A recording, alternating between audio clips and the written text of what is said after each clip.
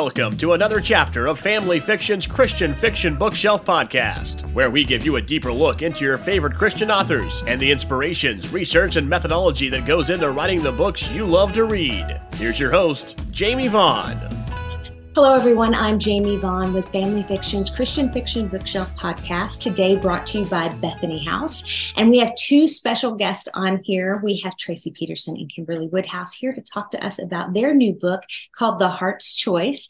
And everyone wish Kimberly a happy birthday because it was yesterday. That's right. Kim celebrated a big one, so we're all cheering her on. So, ladies, what have you guys been up to besides writing these books together? Go for it, Kim. Well, yesterday we won third place in the Christian Market Book Awards. Congrats. For this book, The Heart's Choice. For this book. And that's for Kim Novel won. of the Year. Novel of the Year. That is so exciting. So massive congratulations. So let's jump into how this partnership came about. Tracie, tell me a little bit about that, how the two of you started writing together. Well, Kim and I have been friends for a long time. She had written to me as a fangirl, and I cherish that memory. But over the years, we talked writing, we talked family, we started praying together, we started doing Bible studies together. We both had children in our lives who had physical problems that we discussed and had such similarities that it was really beneficial to us both, because both of these children had rare conditions. And so over the years, we just got closer and closer. And the more we talked about writing, I started praying about, I am a firm believer in helping other authors to get a foot in the door by co-writing. And so I started praying about that and just felt God lead me to co-write with Kim. And so here we are now, dozen books later and going strong. So Kim, how does that process work? I know in school we would play this game where one person would write a sentence and the next person would write a sentence, and you never knew what the story was going to come out for or come out to be. How do you two ladies do this? Well, Tracie was a pro at this before me, and I had written with my daughter, but we did it completely differently, where I wrote one POV and then she wrote the other POV. Tracie and I love to research and we love to plot. And so we will send emails back and forth and color code and do all kinds of fun stuff as we're brainstorming and as we're researching. And then we'll write out a really long synopsis together. And, we go through everything and we agree on exactly how we want the story to go. Okay. And then I normally write the first draft, and then I send it to her and she adds all of her brilliance, and then she sends it back, and then I edit, and then I handle the edits. But this year my dad died, and Tracie called me and she said, "Don't start crying." She goes, I'm writing the first draft this time. And, you can't argue with the Tracie Peterson. Right, you can't.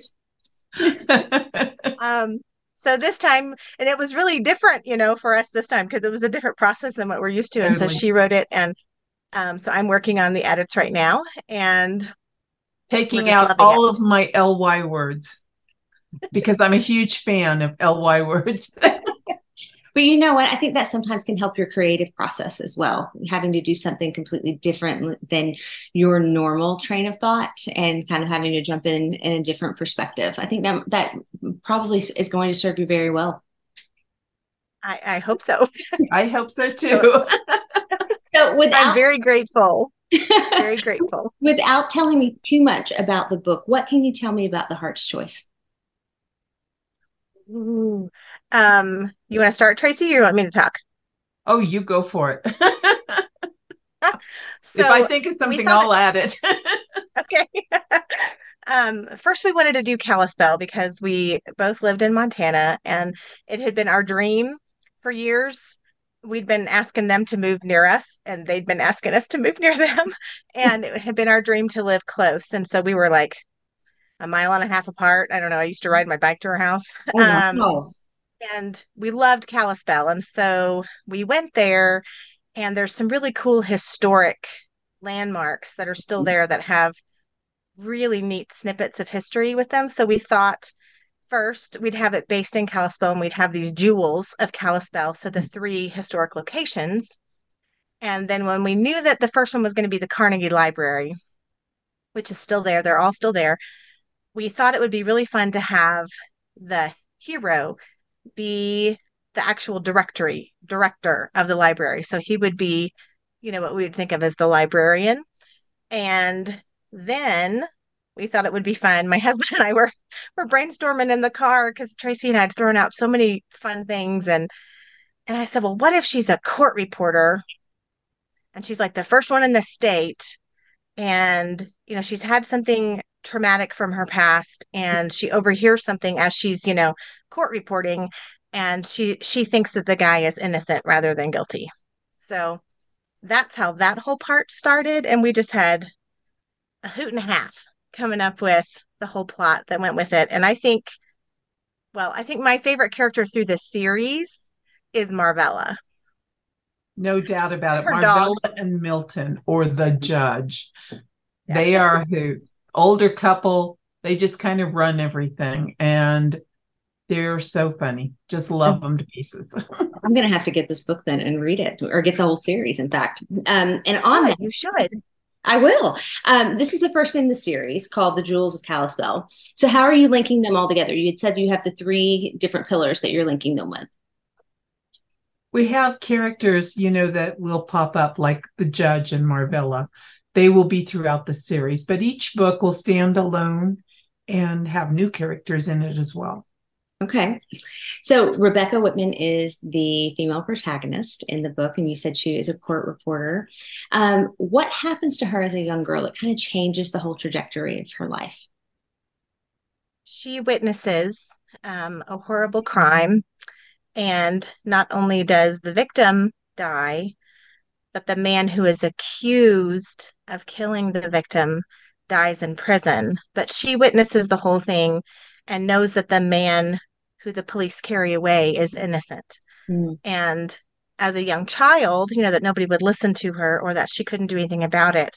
So she has a very strong justice character trait within her that she fights for the underdog. She can't stand to see someone, innocent accused. And she's very passionate about the law. And so that drives her through the story. And she's an avid reader. So, of course, that sends her to the library.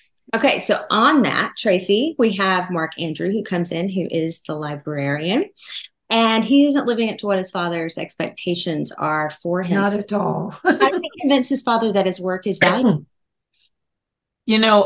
Mark's in a bad situation for a Montana boy because they're usually expected to follow in their father's footsteps, and his father's a ranchman, and so he expects his son to be as well. But Mark has a passion for learning, for books, and his passion is to work with this library. And so convincing his father of the value is an important part of his storyline. And throughout, we write with a heart of ministry in our work. And so the spiritual walk of each of our characters is also critical. And, Mark's growth and development throughout the series, as well as Rebecca's, it all feeds in and helps to resolve the situation and why these characters are headed in the directions that they are. So how do Rebecca and Mark's paths end up crossing? The library. We thought it would be fun since we love libraries. I killed a bug on my screen and now there's another one. So how did this happen? I think I brought it from Lexington, Kentucky with me. Okay. Oh, were you at CPE? Yes. I was there for the ASA Awards. So. Okay. I didn't realize they were doing the awards there. I love CPE and miss it. Fabulous. Yeah.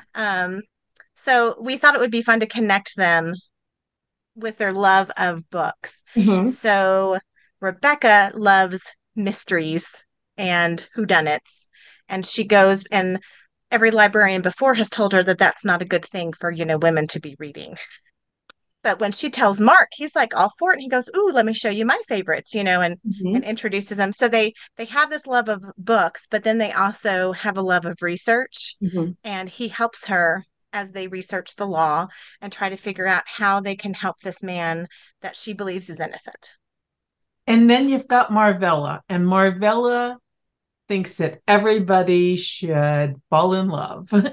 And so she has the ability to kind of tweak things and get people involved with each other, and or at least, she thinks she does anyway. Now, when the reader gets to the end of the book, gets to the end, final chapter, closes it, what do you want them to take away from the book? Well, for me, first and foremost, I want them to be satisfied. I want them to have had a wonderful time with the read. I like my books to entertain. I want them to educate, and I want them to encourage. And that encouragement I want to come through the Lord. So when they close that book, I hope that they have had a spiritual journey of their own, Mhm. and that they feel really inspired and encouraged in the Lord. And, most of my books, on my own at least, focus strongly on forgiveness, because forgiveness is something not only have I had to give, but I've definitely needed. And so it's a passionate part of who I am. And so usually my stories will bear that in mind too. But for the most part, that's the summation of what I want for my reader. I want them to enjoy it as an entertaining book, but mostly I want them to be encouraged in the Lord. Mhm. And I think Kim And the feels the title same. of the book, oh, sorry, Tracy. Um, No, the I was title of just the gonna, book has a bit of a double entendre because it's Mhm. not just, the heart's choice we think of a romance, Right. right? And that this is what it is. But Rebecca's journey is very much her finding Jesus. Mhm. And, we don't do that in every book. A lot of times we just have our characters growing in the Lord, or they're coming back to the Right. Lord, or there's some massive thing in their life that they have to deal with and overcome. But in this one, we felt very strongly about Rebecca and her past and everything that leads up to this point, everything that shaped her, Mhm. and have her truly searching, because she's searching for truth in Right. everything, and she's searching for justice. And so, Tracie, with her three E's, which I totally love. And then my purpose statement is very similar. I just want to point the non-believer to God, and Mhm. I want to challenge the believer in his or her walk with Christ. So no matter what I write, if it's an email or or anything else, that's what I'm hoping that the Lord will be able to do through me. Good. So when do the next two books in the series come out? May of 2024 and then May of 2025. All right. Well, I hope I get to talk to you ladies again about those. Well, absolutely. So I want a quick word from each of you. What's next on your agenda outside of this book series? Kim? Oh, did you say Kim? Okay. I said Kim. Well, my very next release is the first in a new series from Bethany House, which is The Secrets Beneath. And it is the beginning of my Treasures of the Earth series, which is very unique and different. I don't think it's really been done in Christian publishing, but it's women in paleontology. So I call it my dinosaur series Mhm. because it's the Bone Wars. So this historic era that a lot of people haven't heard of or aren't very familiar with. The War started in the 1870s. So for about 20 years, it was a big deal. And I wanted to show the struggle with believers because it was very hard back then to be a scientist Mhm. and a Christian. And so I wanted to show that faith and science do go hand in hand, and also just to portray how interesting it was for women, and women have been involved in paleontology for a long time. So it's a fun series. I'm really enjoying it. Fun. How about you, Tracie? I have a book coming out in November. It's titled Knowing You, and it's book 3 in the Pictures of the Heart series. Okay. And that series is set at the Alaska Yukon Pacific Exposition in Seattle in 1909. And so it have a little romance, little intrigue, mystery, and deal with some of the issues of racism with the Japanese. And there'll be some art theft and just all sorts of things that can be happening at the exposition. So, and then come I can't even speak. March, I start a whole new series, and that series is The Heart of Cheyenne, and it's going to be set in Cheyenne, Wyoming in the 1860s when they were just barely getting on the map. So that's what's coming from me. Nice. Well, I am so excited for you ladies. Cannot wait to see what happens with this book series. And everyone, you're welcome.